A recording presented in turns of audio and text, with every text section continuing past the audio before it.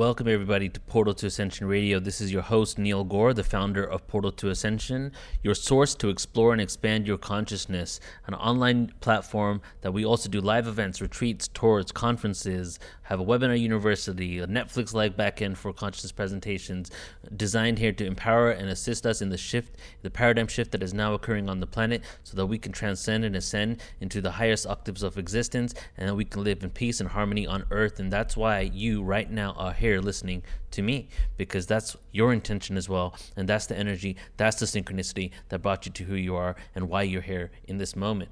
So today I'm excited because we're continuing the flow, and we have Portal to Ascension 2020 speakers nonstop. We haven't even gone halfway yet, and I'm hoping you're enjoying all the downloads that we've been getting from these amazing presenters.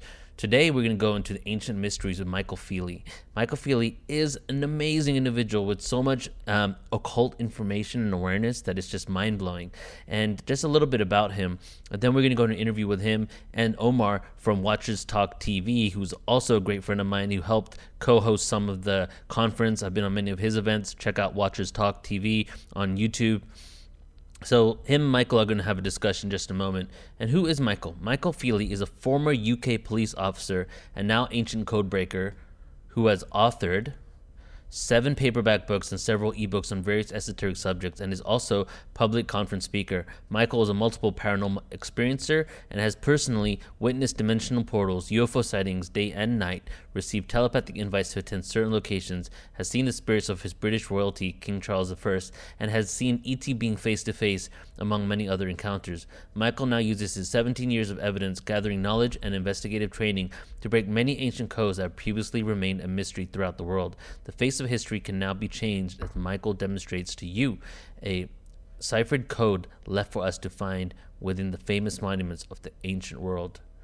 What you have previously been told can now be rewritten.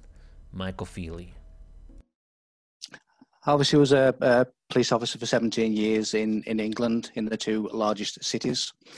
And I used to do lots and lots of, obviously, investigations. And strange things happened to me in 2009 when I was seeing lots of UFOs. I was having visitations. I was receiving lots of strange messages. And in 2009, it actually caused me to actually leave my career. So there's a lot happening to me. So I wanted to take that, what I now look into the mysteries of the world. I look into the ancient monoliths, the monuments. I look into the religions of the world. And what I actually started to think that they were individual projects. They weren't individual projects when I started researching them. I realized that they were actually all just one thing. They were all talking about the same thing. They were all talking about the same thing by theme and by mathematics. So what I started to do was actually piece together everything and realize that everything was just one message, which is consciousness and enlightenment. So what is consciousness? Well, consciousness is really the perception of what comes through your brain, comes through your mind. And that relies really on the power of the 5 senses, which is, the normal 5 senses of human beings. So when we actually reach the 6th sense, we then start looking into the 3rd eye. And the 3rd eye then connects us to the spiritual world beyond the 5 senses. Now, the 3rd eye is important when you look at the likes of Egypt, the High of Horus, and when you start looking at Egyptian hieroglyphs, which are really what they called the Medu Netta, and that really means the language of God. And it was with the power of the narrative of what they called Heka, which is basically the art of speech. So we had the art of speech in the beginning was the word. So we have all of this stuff that is actually appealing to the right brain, and the right brain communicates and deals in symbols like hieroglyphs and the Nazca lines and like crop circles. Now, the Egyptian hieroglyphs are triple layered, and they are triple layered because that really is a transcendental consciousness, and that really takes you to a higher consciousness, which is the 4th state. That really goes beyond the common three, which is waking, dream, and sleep. Now, you acquire this higher consciousness by what is known as a one-pointedness of mind. It is really the essence of mind. And when you concentrate and when you focus. Now, the mind is important because when you look at the likes of the Great Pyramid is actually a gigantic replica of the human brain, the human mind. And it is a tripartite of consciousness. And by that, I mean, it marks out the three main endocrine system of the brain, which is the thalamus, the pituitary gland, and the pineal gland, which is the endocrine system. Now, this is marked out in the Great Pyramid, and I've put a map overlay of the human head over the Great Pyramid and discovered that where the king's chamber is situated is where the pineal gland is, and where the queen's chamber is situated, you have the pituitary gland. And you also have that little tower-looking thing inside the pyramid, which is in China and Japan, is the Shinto, and it's called the Shinto because that means the pathway to the gods. Now, it is really important to the ancients, and it's a message that they've left, that we need to concentrate the mind and we need to escape the five senses of this reality. If you look at the likes of Easter Island, why can you only see the heads of Easter Island? That is because they are telling you to concentrate on the divine mind. They're telling you not to concentrate on the body of senses, but to concentrate on the sixth sense, which is the divine mind. And that is why you can only see the heads of Easter Island, and that was really a clue. What I also found as well, there's lots and lots of things we could literally talk all night, but I discovered that the actual Bible, that the true Bible, is the Giza Plateau. And you have the likes of the Noah's Ark. Noah's Ark is really the Great Pyramid. When you look at the likes of Mary, as in Mother Mary, Mary in Egyptian comes from Mariam, which means the beloved of Amun. Now, Amun is obviously an Egyptian god, and Amun also gives us the word Amen. And all of this consciousness began to expand for me, and I actually came up with a mathematical formula for the speed of reality. Now, when you reach the speed of reality, it becomes a trans-dimensional travel. What I didn't realize is when I was coming up with this mathematical formula for the speed of reality, it actually corresponded to octaves within the Great Pyramid.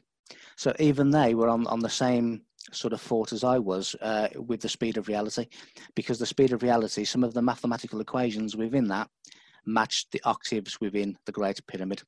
So Giza, for me, was influenced by planet Mars, not by Atlantis.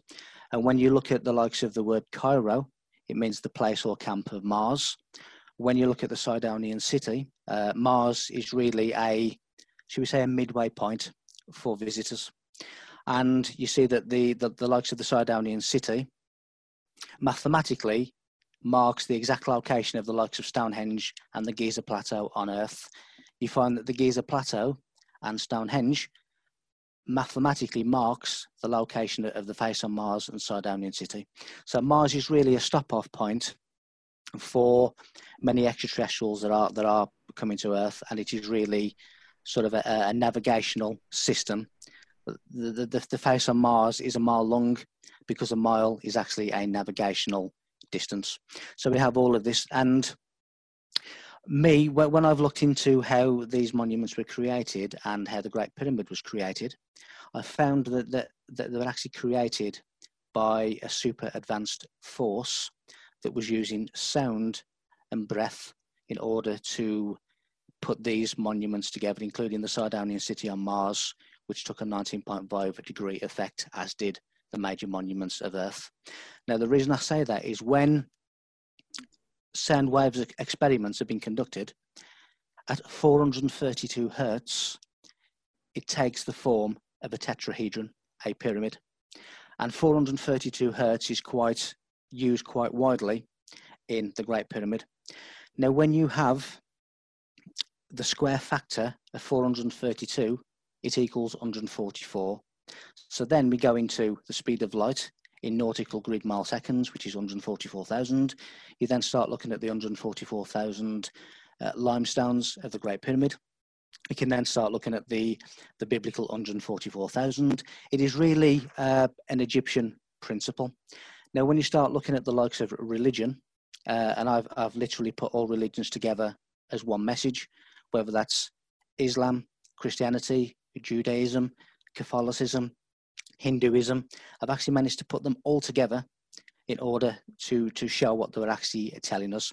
And each religion is actually worshipping the same thing under a different name. Now, when you start looking at the likes of Christ, Christos, it was originally Crest or Crestians.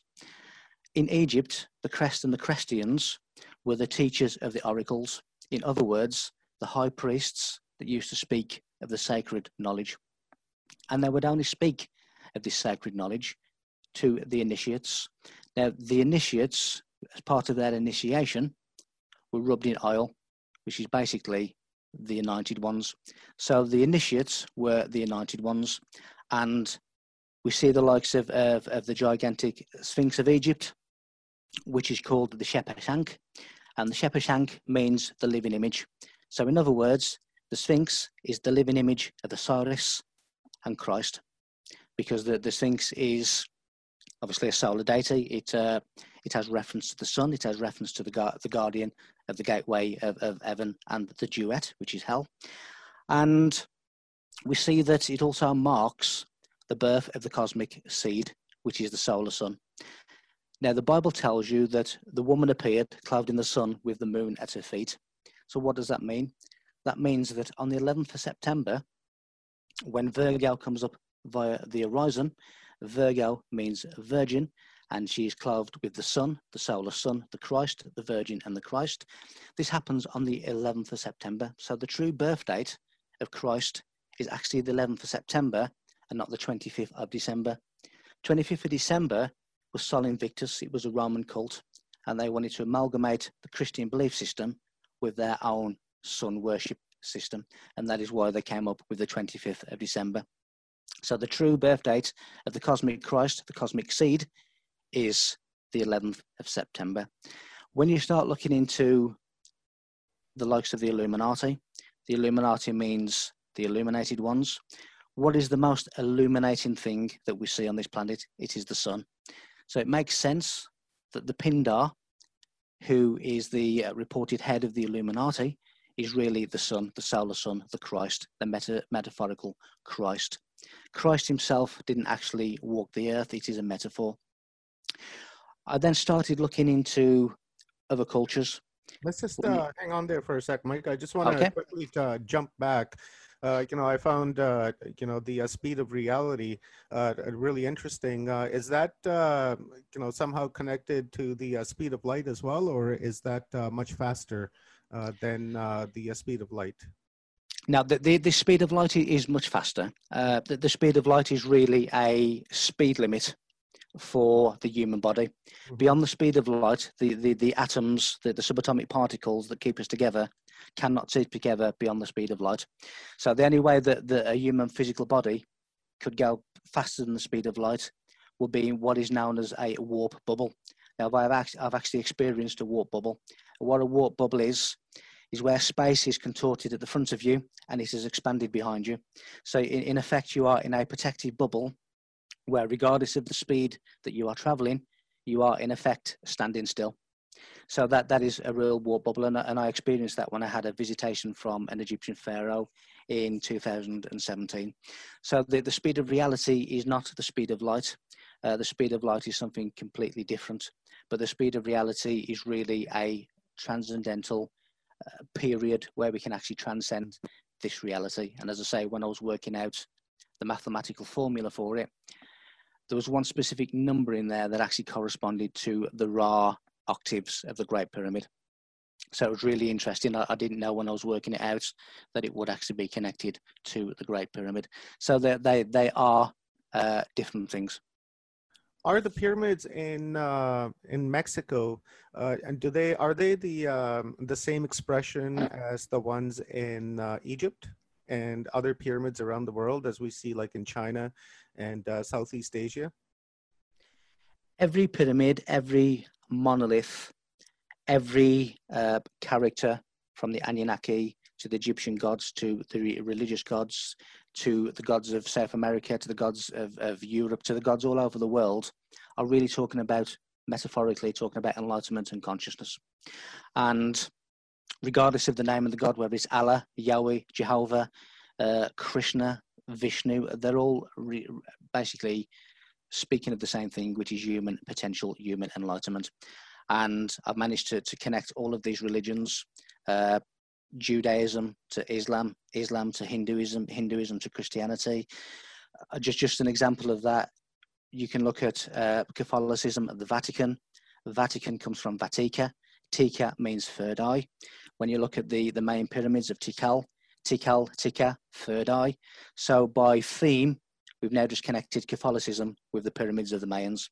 So you can see that this is a similar theme throughout the world and also beyond the world. And again, the right brain, many celebrities, many actors, they will cover one of their eyes, which is the left or the right eye of Horus. If they're covering their right eye to expose the left eye, that is telling you that they operate from the right brain. Now, when you look at how the right brain communicates, it communicates through imagery. And that's why we have the likes of hieroglyphs. That's why we have the likes of the Nazca lines. That is why we have the likes of crop circles. And what I've also found by listening to the frequency of diatonic ratios within crop circles, in other words, within the geometric shape of crop circles, there is a language that is hidden within the geometric shape. When I've listened to that, and when I've listened to sounds, artificial sounds coming from the rings of Saturn, they are pitch perfect, they are an exact match. So many of the crop circles that are in England are created by the rings of Saturn, and it is a deliberate message coming from the rings of Saturn. Why is it that the area of Stonehenge sees 99.9% of crop circles each year? Because Stonehenge is a receiver aerial for these messages. Is that somehow connected to the matrix moon or the Saturn moon matrix?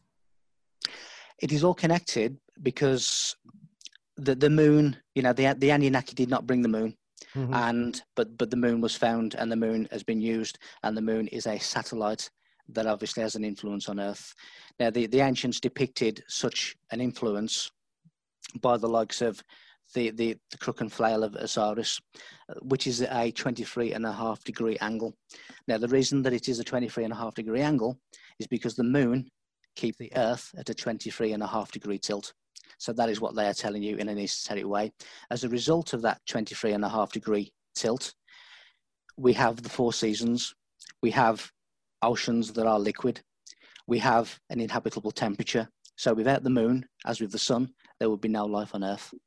So, but the ancients were telling you that it's a result of this that humanity is stuck in a cycle, and that we have to transcend the cycle in order to escape the death-life cycle on Earth. Do you think that the moon may be transmitting the frequency that's coming off of Saturn? I certainly think yes, I do. I think it certainly in terms of pitch and in terms these are coming from the rings of Saturn. And even NASA has said, when you look at the hexagram on the North Pole of Saturn, it is a cloud formation. Now, as we know, clouds do not remain static, they move. But this cloud formation remains static in the shape of a hexagram. Now, even NASA have said, this is being held together by something. So when you start looking at the rings of Saturn being used to beam sound, which is creating crop circles on Earth, you sometimes have to have a signal booster. And I think the likes of the moon is such a signal booster. But these fabulous patterns do contain messages, and they are a language contained within sound waves. So from what I understand, the Stonehenge is essentially translating these sound waves that are coming off of Saturn. Am I correct on that? What Stonehenge is doing is actually a radio receiver.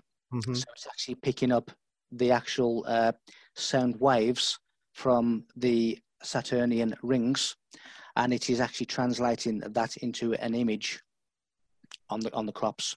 Now, and also, Sorry, go ahead, Mike. No, to say, and even the planet Saturn, Kronos, whatever, is associated with harvest and crops.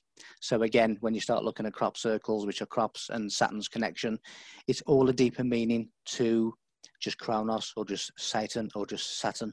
There is a deeper meaning to these things.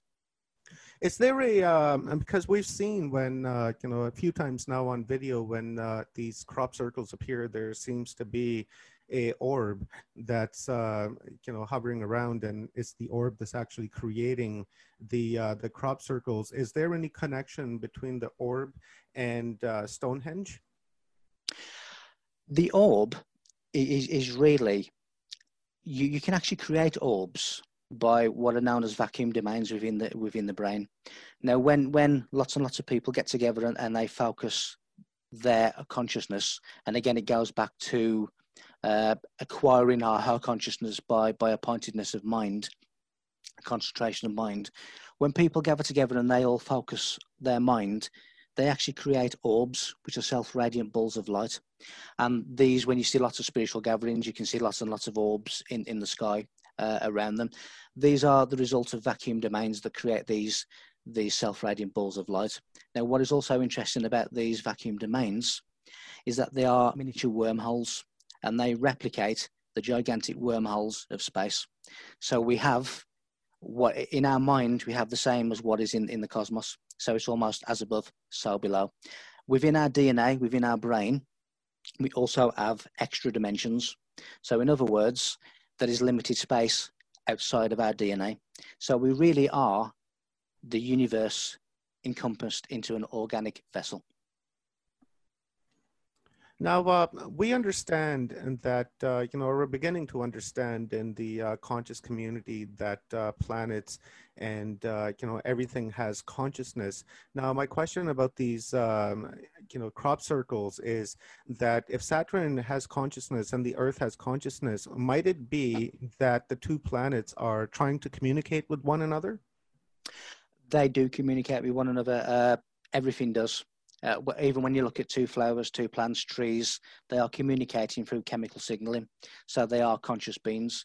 Now, when you look at the science theory of perceptronium, it means that everything has a consciousness, and everything must have a consciousness, because even when you look at the likes of subatomic particles, photons, other subatomic particles, it has been proven that these subatomic particles can actually decide whether or not they wish to be a wave or a particle. It's under the Heisenberg uncertainty principle. So if subatomic particles can actually decide if they want to be a particle or a wave, then firstly, that demonstrates great consciousness. Secondly, it demonstrates a decision-making process. And thirdly, it makes you realize that they are aware of what they currently are in order to make the decision whether or not they wish to change. And it's called the collapse of the wave function. When you start looking into the collapse of the wave function, you see that physicality is basically collapsed from a wave form. And by observation, it collapses that wave into what we know as physicality.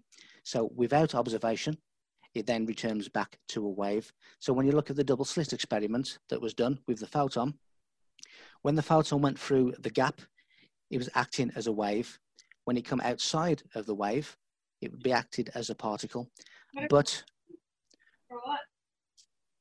what scientists also realize is that these things behave differently when they are under observation. Was that you in the background, Mike, or is somebody's mic on? No, I can hear somebody. It's a female voice. So hopefully it wasn't me.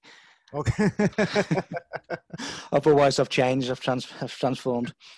Let's quickly talk about if you guys are interested, Mike did some work with Portal to Ascension about a year ago, and he did a fantastic presentation there called the Ancient Code, the Serpent Fire. Mike, can you talk about that for a couple of minutes? Because right now I'm in the process of actually reading that book. I don't know if you can see it, but just a fascinating book, and I'd like to hear a little bit more insight about this book from you.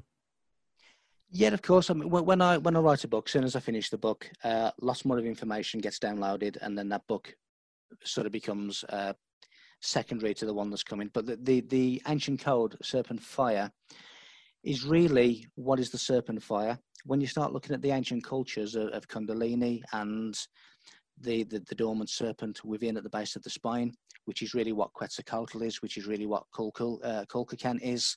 It is really the serpent at the base of the spine.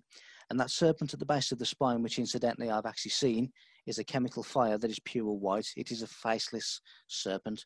Now, when it is activated by certain practices, certain rituals that the initiates did, that the high priests did, that the oracles did, it activates this serpent, which then rises up Jacob's ladder, which is the spine, and it activates each of your 7 chakras as it rises. Now, when it rises, if it's unhindered because your chakras are pure, your chakras are open, your chakras are an open door, then it rises to your crown, to your consciousness and beyond into the cosmos. If there are any blockages in your chakras, this is why Christ had to cleanse the unclean spirits, which is really the 7 chakras. If it gets hindered in any way, that serpent descends. So in other words, that is Satan, the descending serpent from heaven, which is the higher chakras. So this is really what is the serpent fire. It is really the activation of your inner fire, your inner serpent. Why was Jesus a carpenter? When you look at ancient languages, carpenter comes from the word Nanja. Nanja means the serpent of wisdom. And as I say, when you look at the likes of Quetzalcoatl and all these, they are talking about the serpent of wisdom, which is the Kundalini at the base of your spine that is risen through certain practices. We see that in Chinese cultures as well with the dragon. The dragon is important because the dragon became a later metaphor for the serpent. So when you see a dragon or when you see a serpent, when you see some of the Anunnaki tablets where you see what looks to be a circle, looks like to be some kind of knitting wheel, what that really is, that is telling you of the circuit of the dragon. And that is really the orbit of consciousness. And the consciousness is important because when you start looking at Anubis, which is really the horizontal circle that divides Sirius A and Sirius B. Sirius A is Isis, Sirius B is Nephthys. One is visible, one is invisible. So when you have Anubis, who is the horizontal circle that divides the two, it is really the division of the visible and invisible, the division of light and dark. It is talking about duality. Now, when you look at the likes of Nibiru, that we told has a 3,600-year orbit, well, 3,600 in Sumerian is written as a large circle. It is talking about an ecliptic of consciousness, and that is really what they're talking about. And I heard Billy talking about UFOs doing a 90-degree right-angle turn. 90 degrees is extremely important in consciousness. If you get a circle and you put a cross inside, the cross hits the circle every 90 degrees. When you wish to change from one reality or from one grid to another, you do that at 90-degree angles. When the Masons do their 33-degree initiation, called the rising, they rise at 90 degrees. So we really have a lot of 90 degrees in terms of consciousness as well. So that is why you see the likes of UFOs shifting at 90 degrees, because they're changing from one grid to the next. That then fits into Einstein's theory of relativity. When you start looking at points of reference, when you start looking at geometry, when you start looking at the universe being a gigantic grid of navigation.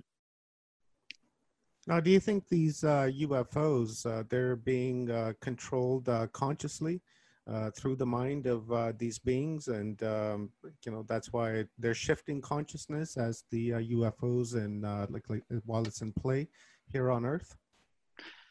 Some of them are said to be steered by the mind. I think some of them are not. I think, again, when you look at certain humans, some humans have enlightenment, some humans don't. When you look at the technological differences between certain ET races, some of them are younger than others. Some of them have greater technology than others. So some of them are being driven by the mind, some of them are not. When you look at the likes of Roswell, which is probably one of the most famous UFO incidents ever, what I can say is what happened on that day, the location was deliberately chosen. and it was deliberately chosen because it was on the 33rd parallel. So these things are happening. I've seen tons of UFOs day, night. I've seen them come through dimensional portals. I've stood next to an extraterrestrial being, 6'3" being with black eyes. I've seen all of these things, so I do know that they are here, and I do know that they're visiting here. So some of them, yes, and others, I think they're piloted in the conventional sense. Now, I've heard testimonials coming from people who've been abducted, and some of them have said that, when they've gone on to, their vessel, it was organic, and where there was no window, when they thought about a window in that particular area, a window would appear. What do you think that is? Like, I have a hard time even comprehending that. When you look at the makeup of the universe and the makeup of psychology, the makeup of humans, the makeup of everything is a perception. Everything is the opinion of the observer, and that is the same with subatomic particles, with gigantic nebulas, with the human body. When we see things in the distance, the horizon doesn't actually exist. It's just a perception that it does. Now, when you look at the likes of Thought is where we get the Egyptian god Teote, because thought is a higher level of awareness, a higher level of understanding. So when you go into these vessels and you think, then you are manifesting this as a perception. This vessel, this organic vessel, because you are part of everything anyway, you are not separate from anything. So when you go on an organic vessel where they have generators of inertia just to keep everything as a balance, you are creating these things through instant manifestation, because we all have these powers, but they are slowed down in a third dimensional density, and we have lost the ability because we're quite reckless as a race. And I think when we start, if the human race in its current form was able to instantly manifest, I think we'd have greater problems than we already have now. Now, I find this very fascinating, Mike, because there was a UFO sighting in Africa. I believe you might know about it, where it was seen by a bunch of school children, like 50 or 60 of them. And when researchers afterwards came and asked them to draw what they had seen, surprisingly, a lot of these kids, they were drawing, totally different things of what they were seeing. And, some of them looked alike and some others didn't. Some seen a triangle, some saw a circle, some saw a cigar shaped. What do you think that is? Do you think it's that the UFOs like consciously projecting images the way it wants to look, depending on the person that's viewing it, according to their vibrational frequency or distortion? They have the ability to do these things. That they have the likes of metamaterial, which is the refraction of light, so they can remain invisible. They have the powers to be able to appear as they wish. The being that I saw was and my wife saw it, and a friend of ours saw it as well. And this was in a crowded place.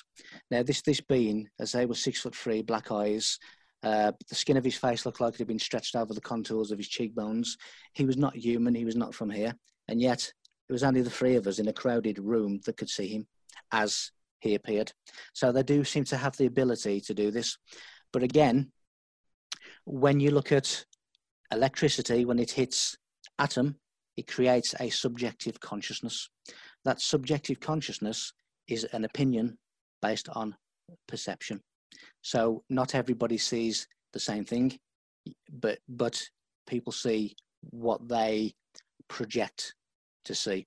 So these craft are so advanced that they are able to transform and give an appearance that they wish to be seen by. But again, bringing it down a lot of scales, when you look at the likes of spirits in the spirit world, they can also do the same. Now, would you need to be, I would imagine that if you have technology like that or awareness like that, you would belong to, like a class 1 civilization or a class 2 civilization that go around terraforming galaxies or solar systems in themselves. Do you think that they are the type of people that may be behind these UFOs, and they're coming around to check us out? Well, there's different kind of beings. There are what we consider to be aliens, to be ETs, that actually transit to different star systems in vehicles, and those vehicles are often discs or cigars, because when you look at electromagnetic space propulsion, which is really riding on the crest of waves, electrical waves, it is really the cigar shape and the disc that is best suited for that kind of travel. So they have different forms of travel. When you start looking at intergalactic beings, they don't need physical craft to get around. So there's different levels of these beings. When everyone has really been created with the ability to create. Human beings create. We have children. Human scientists are now creating. A lot of the things that they're doing is not in the mainstream, is not in the public awareness, but what they're doing behind the scenes is really, cloning. They're doing all these. Even Japanese scientists are now putting messages inside human DNA, which is going from generation to generation to generation. So human scientists are doing this, and we all have the ability to create within that creation. If you were to ask me who is God, then I would say forget religions, forget religious gods, because they are really metaphors as a pathway to the true creator. When you look at how the universe is created, it is mathematical. Everything conforms and everything relates to a mathematical sequence.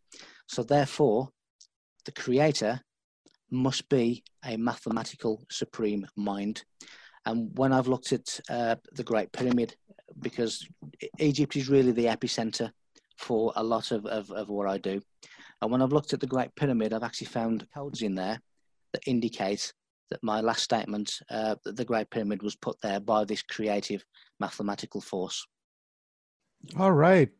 Great place to leave it. Wow, what a fascinating mind that you have, Michael. You leave me, wordless, almost each and every time. Like I've said, I have to go back and rewatch your videos to fully understand and grasp what you're saying. But, we don't have time. We've run out of time between you and I. And, before we wrap up here real quickly, give us a little lowdown on what's coming up for you and how people can reach you. What's coming up for me at the moment, and again, I do apologise for the camera not working. I hope it hasn't taken away any enjoyment. It was working, ironically, before this interview. But what's coming up for me, I'm writing 2 books simultaneously. One of them is called The Sirius Point, A Stargate to the Gods. And that goes deeply into the portals that the Egyptians were creating, portals that were being aligned to certain monuments, especially Egypt.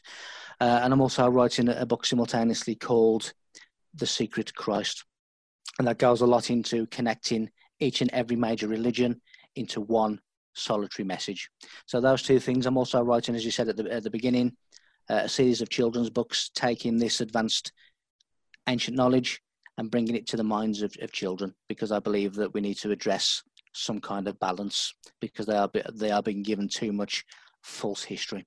So these are the kind of things that are going on for me, and of course we've got your event in just over a week's time. So these are the most imminent things for me. And that was Michael Feely. If any of you are interested, you can go ahead and learn more about Michael on his website, michaelfeely.com, and check him out on YouTube as well. It has a lot of great content, and that what we just went over here was just really the scratching the surface of the information that he has. It's pretty mind-blowing, so do check him out. All right, so we're coming to a time, the close, as they say. So what I've actually decided to do is, if you've been paying attention at all to my past podcasts, I've been ending every single podcast with a spoken word piece for myself, but I just completed the first conscious open mic night called The Woken Word on Portal to Ascension. It took place in January. Going to have another one in February. Hopefully we're going to do this every single month. And there were many amazing poets there. So what I'm going to do now is I'm going to start featuring different musical acts, and this podcast is becoming more of a radio show now. So we're going to have different music from people that have been on our events, from the open mic, poets, singers, songwriters, and then of course I'm going to be doing a lot of spoken word continuously as well. So if you want to check out my spoken word, go to my Instagram at MC_resonance. That's at MC_resonance. And check us out on YouTube and also on Facebook at Portal to Ascension. And right now we're going to go into the first featured poet of the podcast, and this is E.E. Watts, my good friend E.E. Watts. So introducing E.E. Watts, everybody. Have a beautiful rest of your day. Love you all. See you next time. Here we go. So welcome to the first episode of The Woken Word, a concept spurred from the mind or third eye of the man, the myth, the legend, MC Resonance, who not only has an eloquence for words, but a knack for gathering the pack. Thank you for creating this bliss for us. And to this room, zooming with creators, blooming, alchemists, assisting as we're twisting and turning and learning and burning.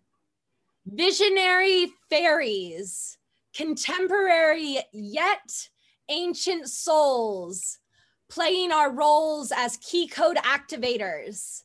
We are the navigators leading the way through this vast array, playing with language, pushing the edge, star seeds, spirits freed, source flowing through us like all the force of a rushing river.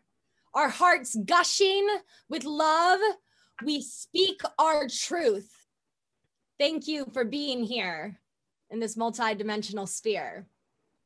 Now, before we dive in, let's begin to get into our skin. Put a hand on your heart. Before we start this night of art, take a deep breath in. Even just showing up here is a win. Let's see a grin. Now close your eyes. A little exercise to optimize the experience. It's imperative we ground to prepare for the profound. Do you hear that sound? Our hearts pound as one. We've begun. This is going to be so much fun. Have your feet touch the floor to prepare for what's in store. Let's get ready to explore. Lose sight of the shore. Dig down to our core. We'll soar. Whether we've met before in this life or another, each and every one of you I adore. Okay, now before we get going, flowing, growing, let's remember this feeling of slowing the breath. 3 times in through the nose, then a big release from the mouth, send it all south. Everything you don't need, freed, so we can proceed. Okay, on the count of 3 with me.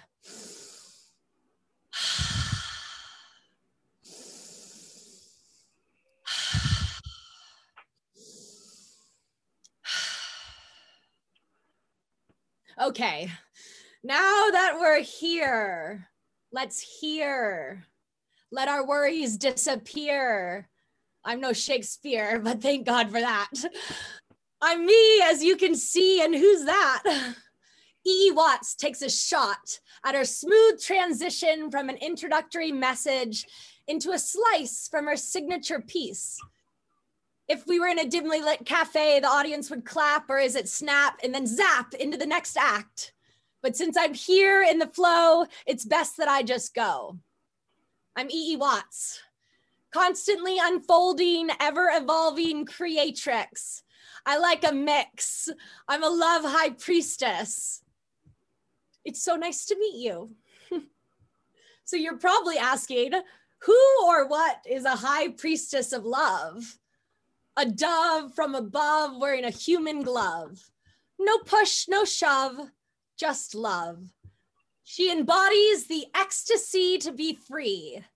She is a bee on skis diving into a sea of possibility with glee.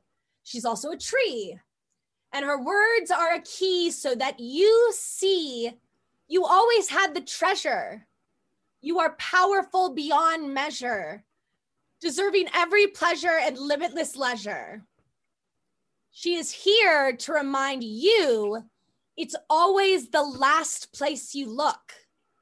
So open up that book, get shook, forgive the crook, get yourself off the hook you put yourself on. She's a swan to which you are drawn.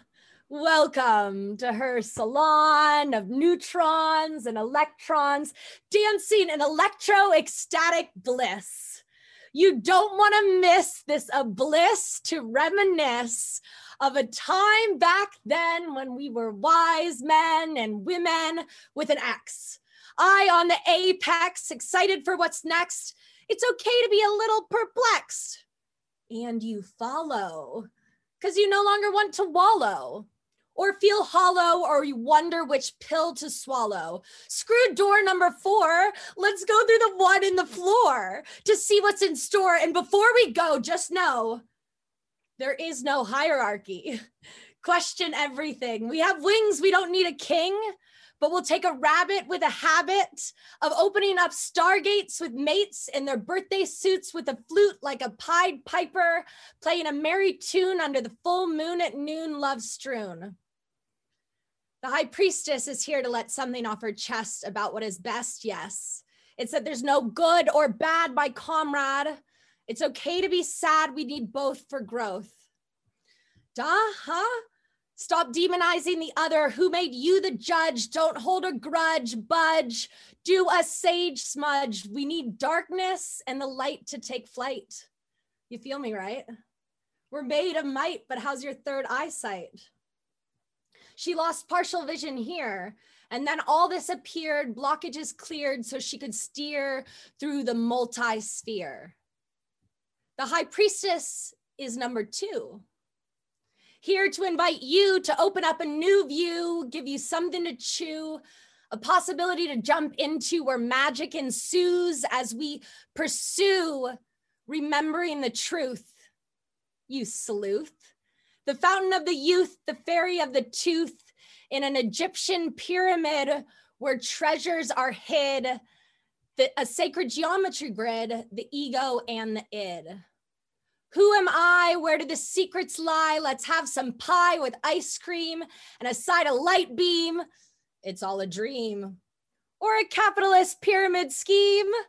You pick. Who's the lunatic? You know arithmetic, 1 + 1 does not equal 1%. But I'm not here to vent. All of that is just meant to prevent our ascent, take us off the scent, put a dent in our descent. We must circumvent our discontent and step off the hamster wheel. It's in the depths of our wound, we see we're in a cocoon. And don't we want to be a butterfly flying high, so thereby intensify, dig deeper. You are the keeper of more than meets the eye, the whole sky, don't deny. Trust your knowing, which is growing. As we're rowing down memory's stream, you seem to remember, then you leap in, say yes to the spin, my twin, I like your fin. And Atlantis isn't just a lost city. It birthed a committee, pretty, we're a little witty. Gathering the flock, she's a peacock, and they're laying the bedrock, tick-tock, we are the clock. We have everything we need. We plant seeds and proceed to our sovereign station on this planet Earth nation.